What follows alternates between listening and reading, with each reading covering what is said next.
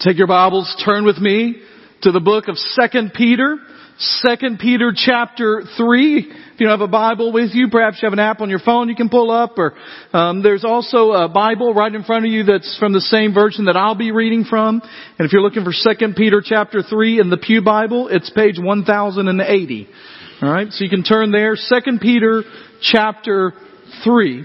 We're in this series of messages called Pulling Together. We started it last week, and we're looking at some of the things that we as a congregation need to begin to pull together on, to unite around, to grab the rope together and pull. And so we're going to continue that today. We're going to look at another aspect of what it means to pull together. But before we do that, I want to remind you of our purpose statement, the reason that we exist, the reason that we're here, the whole reason for us to be here as a church. And it's on the wall outside, but we're kind of taking our messages over the next 3 weeks, and we're looking at these we took last week and then the next 3 weeks to look at what this really means and what those ideas are that we're to pull together on. And so our purpose statement here at First Baptist Church is that we exist to glorify God by leading people to become passionately devoted followers of Jesus Christ.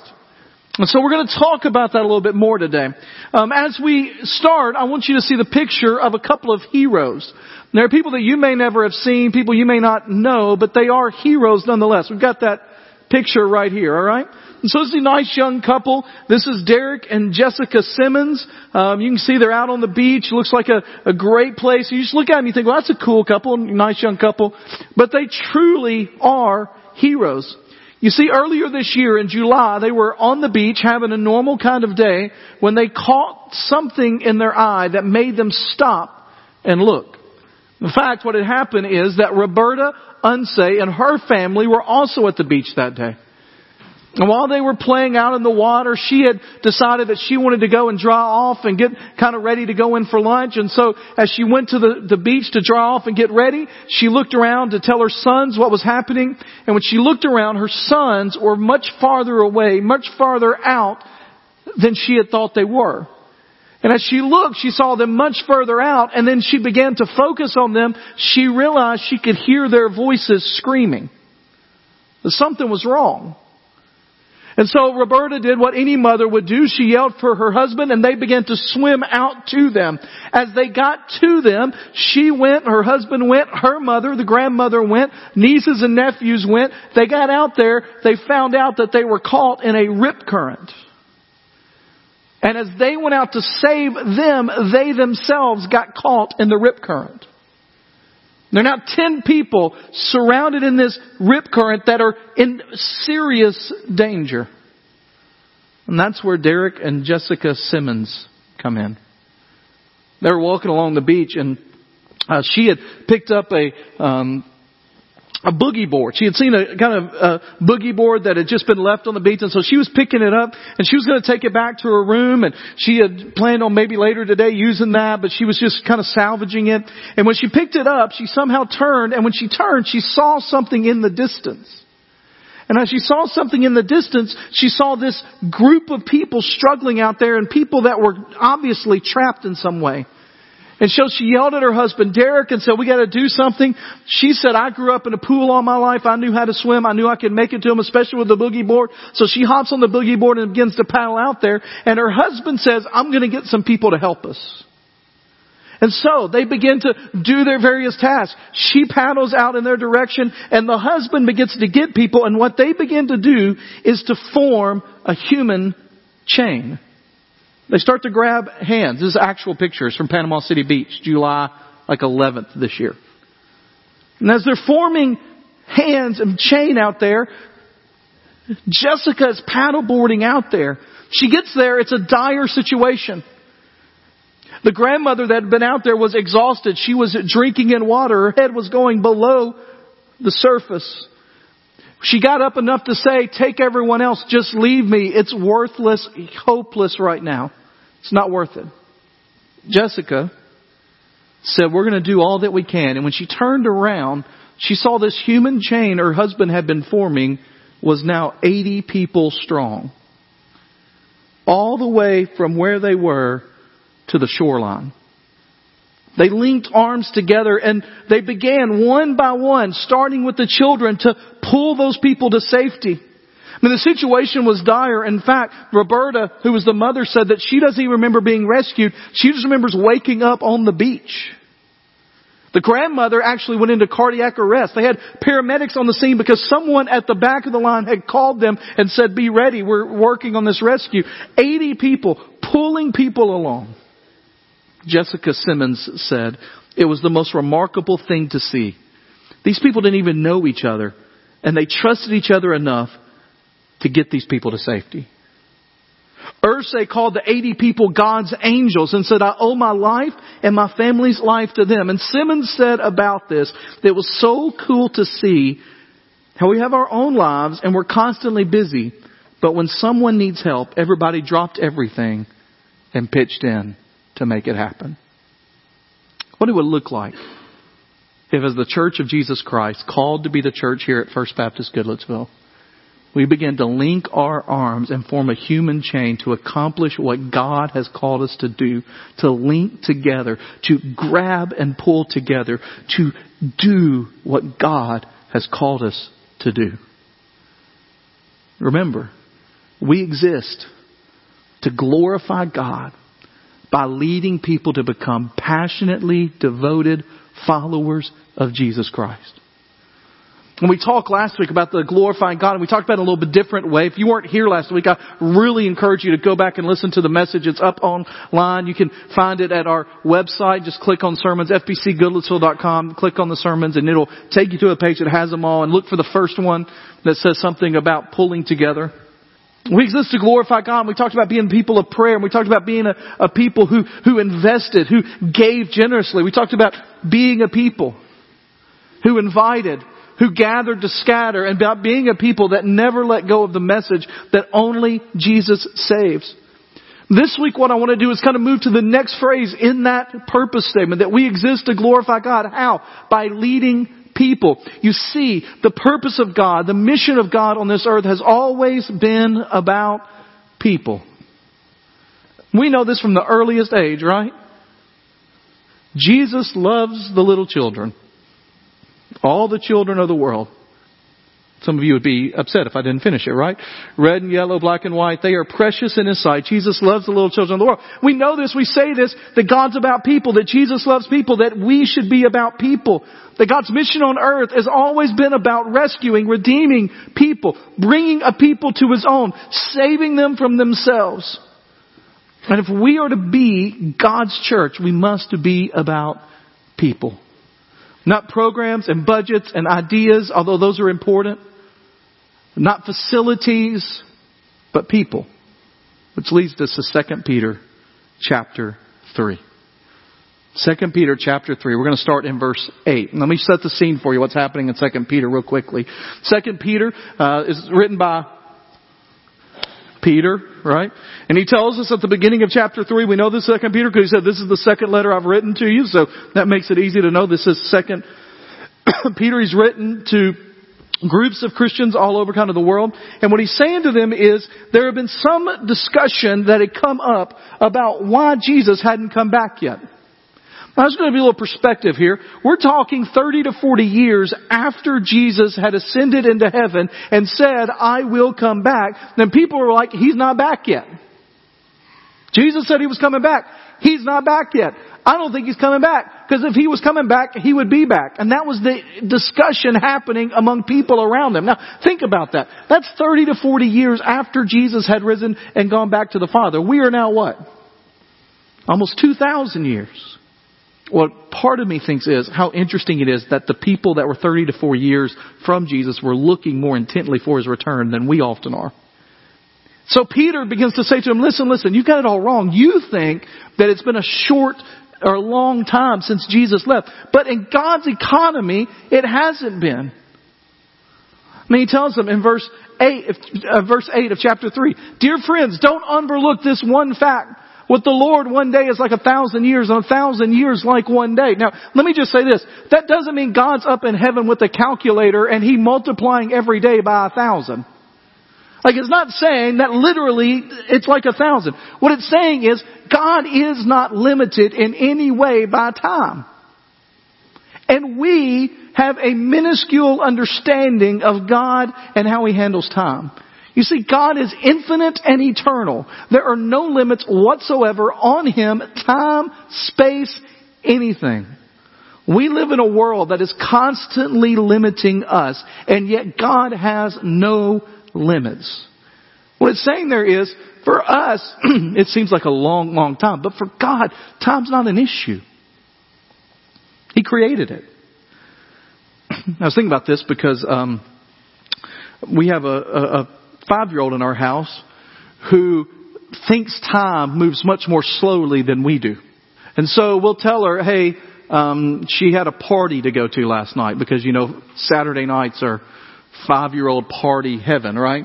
She had a party to go to last night and it started at 6:30 and we told her at 5:30 it'll be an hour before your party begins. And at 5:32 she said, let's go, Daddy, the party's starting. No, it's not starting. It'll be an hour before the party begins. And 3 minutes later, Daddy, is it time for the party to start? We need to go. Like, she doesn't have a concept of what that means. We have no concept of what it means that God is being patient. And our timetable does not limit God.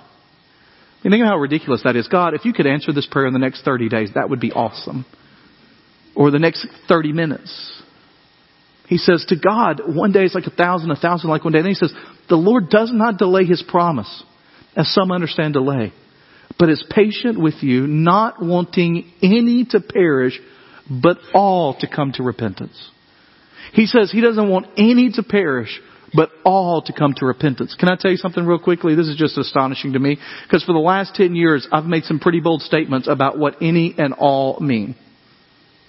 I don't think they're bold, but apparently, according to scholars, they're bold, because I read 6 pages of discussion about what any and all means in this passage. Well, what does it mean He doesn't want any to perish? What does it mean that He wants all to come to salvation? Here's what I can tell you. In my professional opinion, any means any. And all means all. That God desires for every human being to have the opportunity and to respond to Him in faith, following Jesus Christ, being saved. He does not want anyone to go to hell, and He wants all to come to repentance. That's His business. That's His goal. That's His purpose for us and for Him, is that He wants all people to come to faith.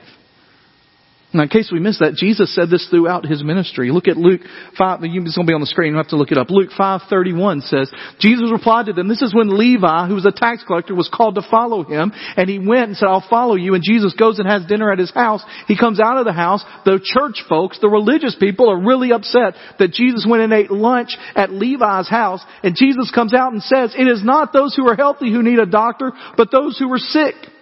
I have not come to call the righteous, but sinners to repentance. My goal, my purpose is not to be here just to find people that are already here. My goal is to reach out and to discover and to find those that are far from God and bring them into the family. Luke 19:10, Zacchaeus, same kind of situation. Zacchaeus. He sees the thing. Zacchaeus up in a tree, invites him down. They go eat at his house. He comes out of the house. Some church folk, religious folk, people that are really concerned about this, say, what are you doing? Why are you eating at his house? And Jesus says, the Son of Man, that's Him, has come to seek and to save the lost. It is evident throughout Scripture that God's purpose in the Old Testament, when He calls Abram and says, from the Ur of Chaldees, I'm going to take you to a place you do not know. He says, I'm going to make you a blessing. But He doesn't say, I'm just going to bless you and your family. He says, and through your family, every nation on the earth shall be blessed. When He creates the temple, He creates an area for the Gentiles to come. And He says this is to be a house of prayer for the nations. That people are to come and to seek Me at this place. God has always been about taking His people to go to the world and those far from Him. And in case we missed that point, Matthew 28 makes it very clear. Jesus says, go therefore, and make disciples of all nations. Now, it doesn't say converts, by the way. It doesn't say we just go out there and get them saved and leave them there. We'll talk about that more next week. But it does say that part of the process is getting to the saving faith with Jesus Christ, introducing them to Jesus and allowing God to work in their hearts to bring them into salvation, baptizing in the name of the Father and of the Son and the Holy Spirit, teaching them to observe everything I've commanded you. And remember, I am with you always to the end of the age. And then the verse that we've built a lot of strategy on around here over the last 10 years, Acts 1:8. He says, but you will receive power when the Holy Spirit has come on you, and you will be my witnesses in Jerusalem and all Judea and Samaria and to the end of the earth. So you want to know what your purpose is? You want to know what the purpose of this church is? You want to know what we're about? Here's what we should be about. Here's what you should be about is this. That if you're going to follow Jesus Christ, then you do what Jesus did. If you're going to do what Jesus did, that means that you are going to seek out, to look for, to reach out to those that are far from God and help introduce them to Jesus. And the command that we're given is that we're to do that across the street with our neighbor all the way to around the world and everywhere in between. And if we're going to be a church that's passionate about what Jesus is passionate about, then we will be a church that does whatever it takes to reach out to people that are far from God. I want you to notice something interesting in the 2 Peter passage. If you still got yours open, look there, 2 Peter chapter 3. Because I've highlighted something else in this passage that we've pointed out before, but it just hits me every time I read it. Dear friends, don't overlook this fact. With the Lord, one day is like 1,000 years, and 1,000 years like a day. The Lord hadn't delayed His promises. He's still coming. He's still going to come back. He's still going to come back and judge. He's still going to come back and take the redeemed with Him and to judge those that are not, as some understand delay. And then it says this, but He is patient with whom? You. Now, those of you that know about Peter, to whom is the book of 2 Peter written? Is it written to those that are far from God, or is it written to those that are already in Christ? There's already Christians, people that are followers of Jesus. And this is what is fascinating to me. He says that He is patient with us. My understanding of that passage is this, twofold. First of all, that we would continually seek God in repentance and asking Him what we should do. And secondly, He doesn't want anyone to be lost. He doesn't want anyone to go to hell. He doesn't want anyone to not understand Him. And He says that He's being patient with us, basically to do the job that He's commissioned us to do. And so the question becomes, will we do it? Over the last year, as God has been taking me on this journey, as we've been thinking about what does the next 10 years, what does the next 5 years look like for First Baptist Goodlettsville? The question that has formed in my mind again and again is, are we willing to go to those who are far from God? Are we willing? And how uncomfortable are we willing to be in order to do it? And that's the question that I want to ask you today. We're going to kind of shift the way the sermon goes from here, and I'll tell you that in just a second. But this is the question I want to reverberate in your mind over the next few minutes, over the next few days, over the next few weeks. How uncomfortable are you willing to be to reach those far from God? We are the method that God has chosen to take His message to the world. How uncomfortable are we willing to be in order to reach those far from God? See, here's a conviction of my heart, is that God does not call us to a comfortable lifestyle. He did not call us to just have everything go our way. He did not call us to have everything we ever wanted. He called us to a lifestyle that is dedicated and devoted to Him. And if we're going to be followers of Jesus, that means that we need to follow Jesus in every way imaginable. And one of the things that I know for sure is that Jesus cared so much about those that were far from Him that He came, and uncomfortable is not even a good word to describe it. The Scripture says that He became obedient to death, even death on a cross, to reach out to you and to me. And so the question becomes, how uncomfortable are we willing to be to tell people that message? And so here's what I want to do for the rest of the sermon. Is I want to give you some hypothetical questions. Because I want to probe this in your heart. I want to ask this to you to see where it goes in your life. And some of these questions you're going to go, oh, that ain't no problem. I'd be glad to do that. But my guess is that somewhere along the way, there's going to be a question. There are going to be some questions that are going to ask you, that I'm going to ask, that you're going to go, oh, I don't know about that. And I just want you to answer the question, how uncomfortable are you willing to be in order to reach those far from God? Now let me tell you this. What is not up for debate is what we said earlier, that we will proclaim, as long as I'm your pastor at First Baptist Gospel, we will proclaim the truth of the gospel of Jesus Christ every time we're together. And we will base everything that we're doing on reaching people with the gospel, not just building a church, not just collecting people into a social club, not just getting people to change their behavior, but allowing people to come in contact with the risen Savior who can change their life. But the question becomes, how far are we willing to go to tell people about that? So I'm going to ask you in 3 different spheres of your life. We're going to start big and we're going to move to small. And I just want you to think in your own heart about these, in your own life about these, in truth about this. The first question is, how uncomfortable are we willing to be as a church to reach those far from God? Now I could start with simple things like, would you be willing to move your seat? I know. I started simple is what I said. Some of you are like, now listen. Some of you have been sitting in that same seat for 5 years. It has an impression of your bottom built into it, all right? Like, I don't know about that. We know how difficult this is when just on occasion I know Jeff had you pray together. I started to come out and say, I need everybody to switch seats somewhere today. And that would have caused more riot than other things in life, all right? So how many of you are willing? What if it meant giving up your seat? What if it meant giving up your parking spot? What if it meant it being harder to come to church on a Sunday morning? So you had to park farther away. You had to walk more. You didn't get to sit where you wanted to sit. It was a little more crowded. What if it meant that church wasn't as comfortable an experience for you? What if it meant that we changed as a church how we invested our resources? That in faith we began to invest in things that were more intentional about taking the gospel to those that are far from God. You know what's interesting? I mentioned that passage of Scripture earlier. The Son of Man has come to seek and to save the lost. We know that, like Zacchaeus, right? Luke chapter 19. If you grew up in church, you've heard that. Zacchaeus was a wee little man was he. Right? You know that. And some of you that didn't grow up in church would know that. You've heard that little song, and like, I don't know who Zacchaeus is or why it matters that he's short, right? And so we've heard that. You know what's interesting? And I just saw this week. Now, the truth is, I may have seen this some other time in my life, but I'm getting older and I forget things sometimes. Can I get an amen in the house of the Lord? Like it happens. And so I may have heard this at some other time, but it just linked together for me as I was studying actually this morning, looking back over it for the last time. God connected these two things. And so I want you to think about this. Does anybody know what Luke chapter 19, so verse 10 is Son of Man came to seek and to save what is lost. Does anybody know what Luke chapter 19:11 starts? Does anybody have any clue? Some of you are turning, I hear the Bible's turning, like I'm going to get the answer real quick, alright? It says this. This is interesting. This is verse 11. You don't have to turn there. You can just listen. It's not going to be on the screen because this was after in screen notes, alright? As they were listening to this, so Jesus says, the Son of Man came to save that which was lost, to seek and to save that which was lost. After they were listening to this, He went on to tell a parable. So I would think that what He's doing is connecting what has just happened about Jesus has come to seek and to save that which is lost to the parable He's about to tell, right? Anybody want to guess what the parable is He tells?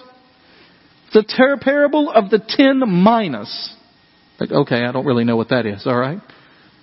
The 10 minas is this parable similar to the parable of the talents where God's going away and He gives them some money and He tells them to invest the money, and one does and invests and makes a return. And Jesus says, you've been faithful with the little, I'll give you a lot. And another does the same thing. And then one comes and says, hey, I knew you were a hard man. I hid it. So here's your money back. I didn't do anything with it. And he gets reamed out by the guy and says, listen, that's not what I asked you to do. Take the money he has and give it to another. And the point of that is that we ought to be investing with what God has given us. God has given us everything we've got. We ought to be investing that in the purposes and the plans of God. He has just told them the purposes and the plans of God is to seek and to save that which is lost. And then He tells them a story about investing in the things that God cares about. So what do you think the point is? To invest in what? Seeking and saving the lost. What if, as a church, we began to analyze everything we do from a budgeting standpoint, from a giving standpoint? What if you began to analyze everything you do as you give to this church from an idea of how is this investing in, seeking and saving those that are far from God? Jerusalem and Judea, Samaria, to the ends of the earth. Well, and one thing I think it will mean is that we would increase what we give to the cooperative program of the Southern Baptist Convention.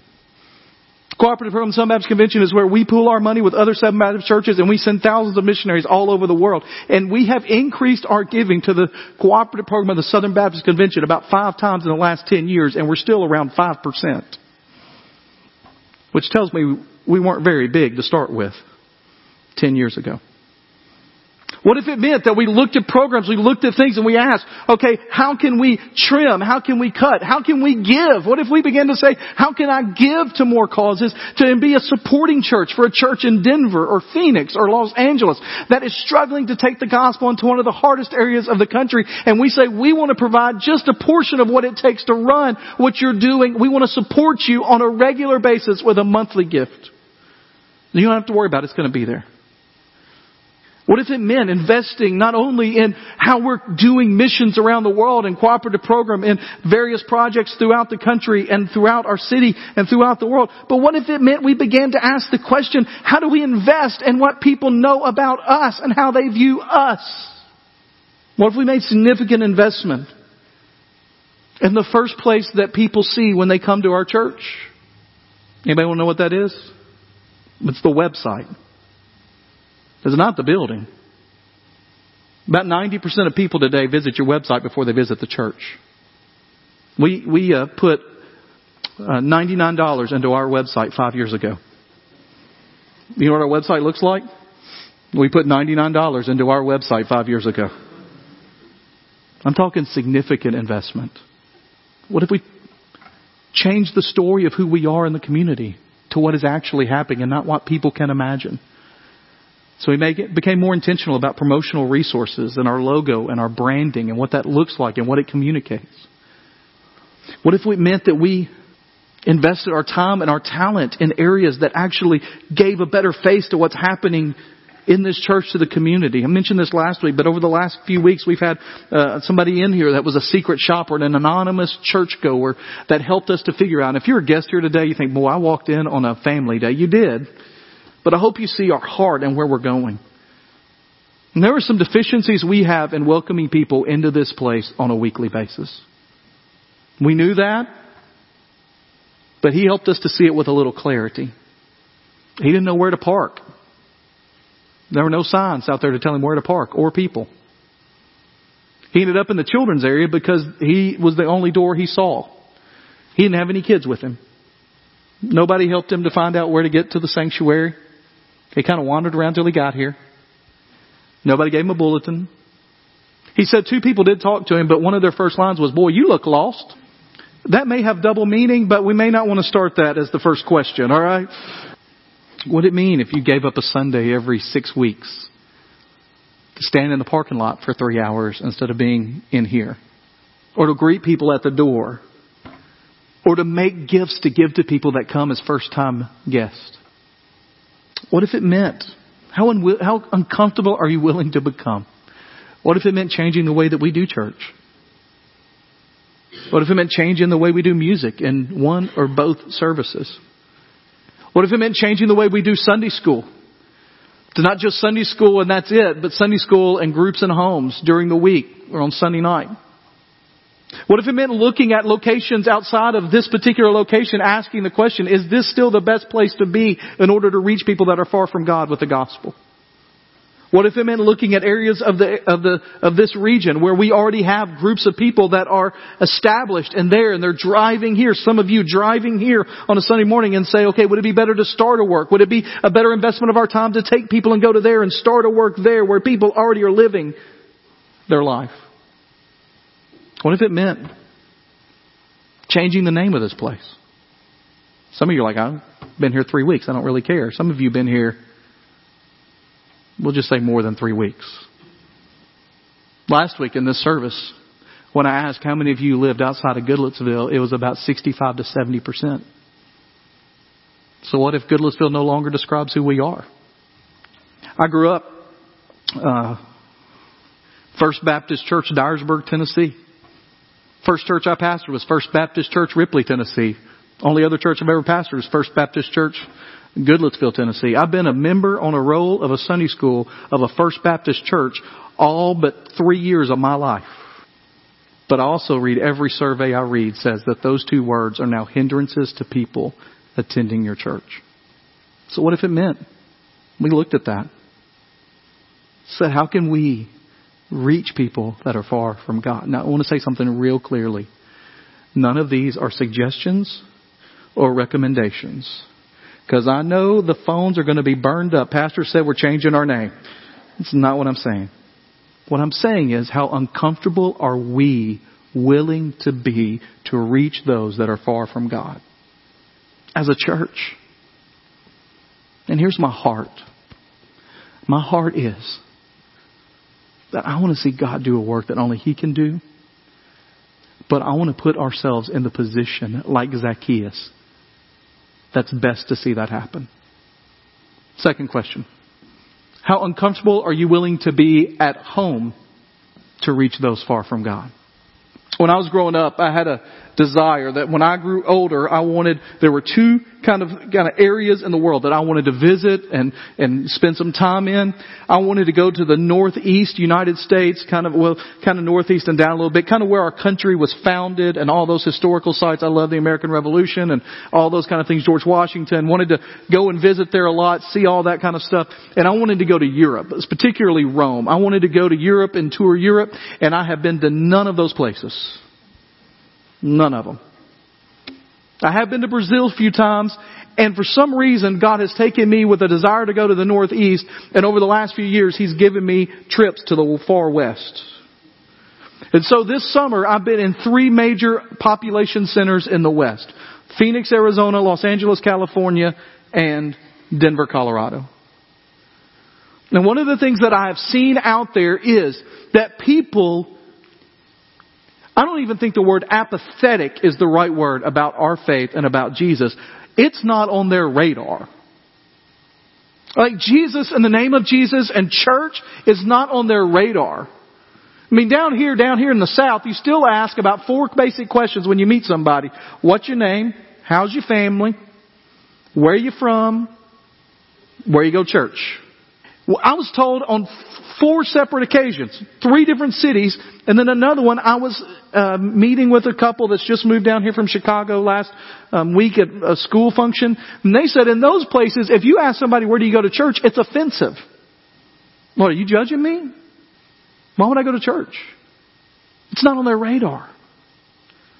Now here's the conviction that I have. Here's the thing that is making me think through all this partially is that as I read statistics, as I look at the culture, as I try to read the culture, what I discover is that Denver, Phoenix, and Los Angeles is not becoming more like the Bible Belt. The Bible Belt is becoming more like Denver and Phoenix and Los Angeles. And where they are, without a movement of God and a great awakening, is where we are going. And there's a good likelihood that even in the neighborhoods in which you live, you have a lot of people that think more like Denver and Phoenix and Los Angeles than you do about 1960s Nashville. There's a song on contemporary Christian radio right now. My kids love it. I like it. I like the sentimentality of it. It's called I Want to Go Back. Do you know that song? Some of you know that song. I want to go back to Jesus loves me, this I know. And this idea of I just want to go back to simpler times. Can I tell you something? We're not. That's not happening. You know, we can talk about the nostalgic past of the Bible Belt all we want to, but we're going to be, especially with millions of people moving in or 1 million people moving into Nashville in the next, however long, 2 months or 50 years, whatever it is, right? There are going to be a lot more thinking like the West and the Northeast than the South. And so as I've been out there and I've visited with those people, I've begun to ask the question, what are they doing to reach people? And what does that mean for us? And one of the key elements that is happening in all of those areas is that people are using their homes as the basis for outreach. Not the church, their home. Almost every one of the church planners that I talk to, well, how are you starting? Well, we're having cookouts at our house. We're having dinners at our house. We're inviting people to our home. We're talking to people in our neighborhood about coming to our home. We host meals every Tuesday night for people in our neighborhood. When someone drives up and they're moving in, I give them a card and invite them to a Monday night barbecue that's going to be at our house. We do it every week for our neighbors. Because before they will ever consider coming to a church, they need to see what a Christian looks like in normal life. And the problem is that goes against the culture in which we live, that our homes have become places of isolation and relaxation and entertainment. Like our homes are the only place nobody's telling us what we got to do. Except for our spouses, maybe. Right? But it's this place where we get to go home and we want to relax. We want to isolate ourselves. In entertainment, there is not like people coming in. That's not entertaining. It's entertainment. We want to sit and veg out and watch and get on our screens, computers, our iPads, our iPhones, our television, and we want to veg for a little bit. And what happens in the neighborhoods all across this region is that everybody drives into their garage. The garage a lot of times in the back of the house. You drive in, you close the garage, you go in, you got your front door shut, and you isolate yourself in the midst of that to relax and be entertained. And we're missing opportunities of people all around us that need to hear about Jesus. I read this. This is J.D. Greer makes this statement all the time. But 39 out of the 40 miracles in Acts happened outside the church. And if Acts is to be something that shows us how the church grows, a church growth manual, then what we need to see is people having people in their homes so that before they ever get to church, they see what the gospel looks like. Gospel tells us that we ought to be people of hospitality because God is a God of hospitality. He welcomes people. There's a book out there right now called The Simplest Way to Change the World. I would highly recommend it. If you don't, I don't know how to find that. Just Google it, Amazon it. I did a blog post in the last couple of weeks that showed the books I'm reading this fall. It's on there. You can click on there and it'll take you right to the Amazon site. And they say in there, and I believe, it's one of those things that I wasn't on my radar 4 months ago, and I am just becoming more and more convinced of this. The secret weapon for gospel advancement is hospitality. Now, what would happen if instead of barbecuing in the backyard, you moved it to the front yard and you invited your neighbors just to come over? You know how many times I drive into my neighborhood and I think, man, somebody's grilling out tonight. I don't ever see anybody grilling out because you're always grilling out where? Behind the fence in the backyard. On your patio where nobody can see you. What if you're on the front and like, yeah, come on, we're having hot dogs and hamburgers. Come on, let's go, let's eat. Now, some of you know every neighbor in your neighborhood. You know their whole life story. Well, then invite them to your house. Have dinner once a week. Well, they go to other churches. That's okay. You do know it's okay to like talk about Jesus with people that go to other churches, right? Y'all do know that's okay. What would happen if you started with a brunch on a Saturday for anybody in your neighborhood that wanted to come? A dinner on a Tuesday night, once every couple of weeks, and told them, hey, we're just gonna eat together, and then I just want to talk about some things with life, and begin a Bible study there. Now, I know the first thing that happens when I begin to say this, wait a minute. That would mean a lot of work getting the house ready for guests to come. My first question is, how uncomfortable are you willing to be at home to see people reach with the gospel of Jesus Christ? My second comment on that is I've read 3 things this week that state that the average American spends more time cleaning their house than any group of people in the history of the world. People used to have dirt floors. They didn't care how dirty it was. Right? Now if there's a speck of dirt on your floor, we can't have neighbors over. Well, my house got to be perfect before anybody can walk in there. We all know that's not how your house looks all the time. Amen? Amen? Now, some of you were like, no, my house is perfect all the time. Well, then come to my house and clean it all the time, all right? I mean, Susan and I work hard. We worked all day yesterday on some stuff. We literally go in to change, to get ready for the night. We walk out, and we have 4 kids. Do y'all know we have 4 kids? They don't seem to be as concerned about the general cleanliness of the house as we are. Don't let that be a barrier to people coming to your house. What would it look like if instead of going in at night and just closing the door, you left the front door open, you sat out and you talked? Now, I know a lot of us don't have porches like they used to with the rocking chairs from Cracker Barrel and all that stuff, all right? What would happen if we opened our lives to those around us? How uncomfortable are you willing to be at home? And here's the last one, and then we're done. How uncomfortable are you willing to be in sharing your faith to reach those far from God? It comes down to simple one-on-one conversations. How willing are you to be uncomfortable in doing that? Here's the truth. We're evangelists. From the time we're born, we're evangelists. Now, when I say that word, what do you immediately think of? Billy Graham. Somebody comes to your church and speaks for a week and goes to the high school and passes out free pizza for anybody that comes and gives a Turner Burns sermon right at the top, right? Evangelist means just sharer of good news. And you know what? There are a lot of evangelists in this church. And on my Facebook feed, there are all kinds of evangelists. Evangelists for essential oils and Roden and Fields and Kentucky basketball, Vanderbilt football these days. They got them all over the place. Preds. There's going to be some evangelists real soon because the season's coming for the Western Conference champions. Right? We don't have any problem sharing good news. There are evangelists all the time on there about babies being born or a good day at the office or a wedding announcement coming up. We don't have any problem sharing good news. The truth is, for some reason, we're a little more reluctant when it comes to sharing the great news of Jesus. When Paul asked people to pray for him, one of the things that he prays often or asks for is that people would pray for him to be bold. And if we're going to reach people far from God, it can't stop at, we want you to come and be a part of this cool social club. Or we just want you to come have dinner at our house every Tuesday night just for fun and never get around to the most essential conversation of life about the gospel. Well, Pastor, I don't even know where to begin that conversation. Well, how uncomfortable are you willing to be to take some time to figure that out? Well, if they asked me some questions, I wouldn't know how to answer them. First of all, you can imagine a lot of strange questions that they'll never ask. Secondly, how uncomfortable are you willing to be to get trained to be able to answer those questions? It comes down to a question of want and desire. It's a simple gospel. God's not mad at you. He loves you. You've chosen to walk away from Him, and it's very easy to show people that the consequences of their life are there partially because they have chosen to go against God's rule. And as a result of that, God has sent His Son to die for you and to save you and to give you a hope and a future. How willing are you to be in sharing your faith? You see, I keep going back to that picture of the human chain on the beach.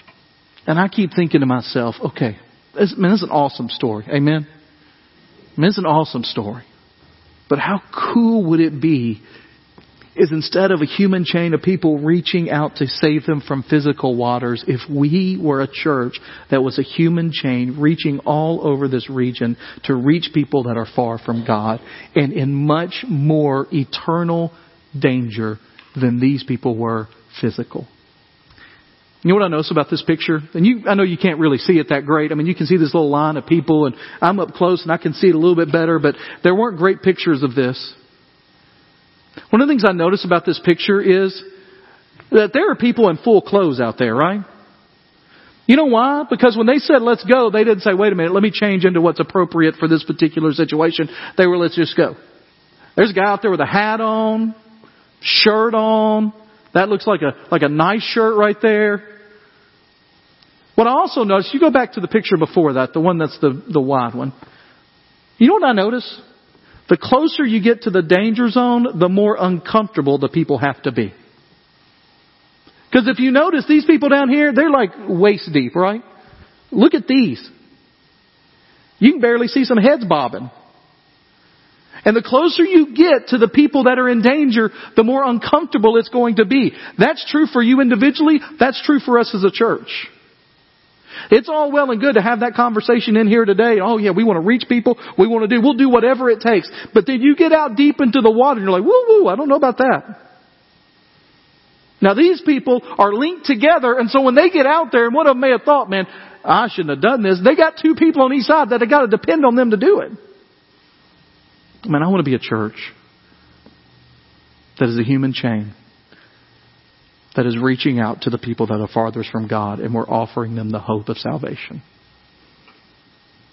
And I don't know how uncomfortable you're willing to be, but here's my prayer, is that I would be willing to do whatever it takes, no matter how uncomfortable it is, to reach people for Christ. Let's pray together.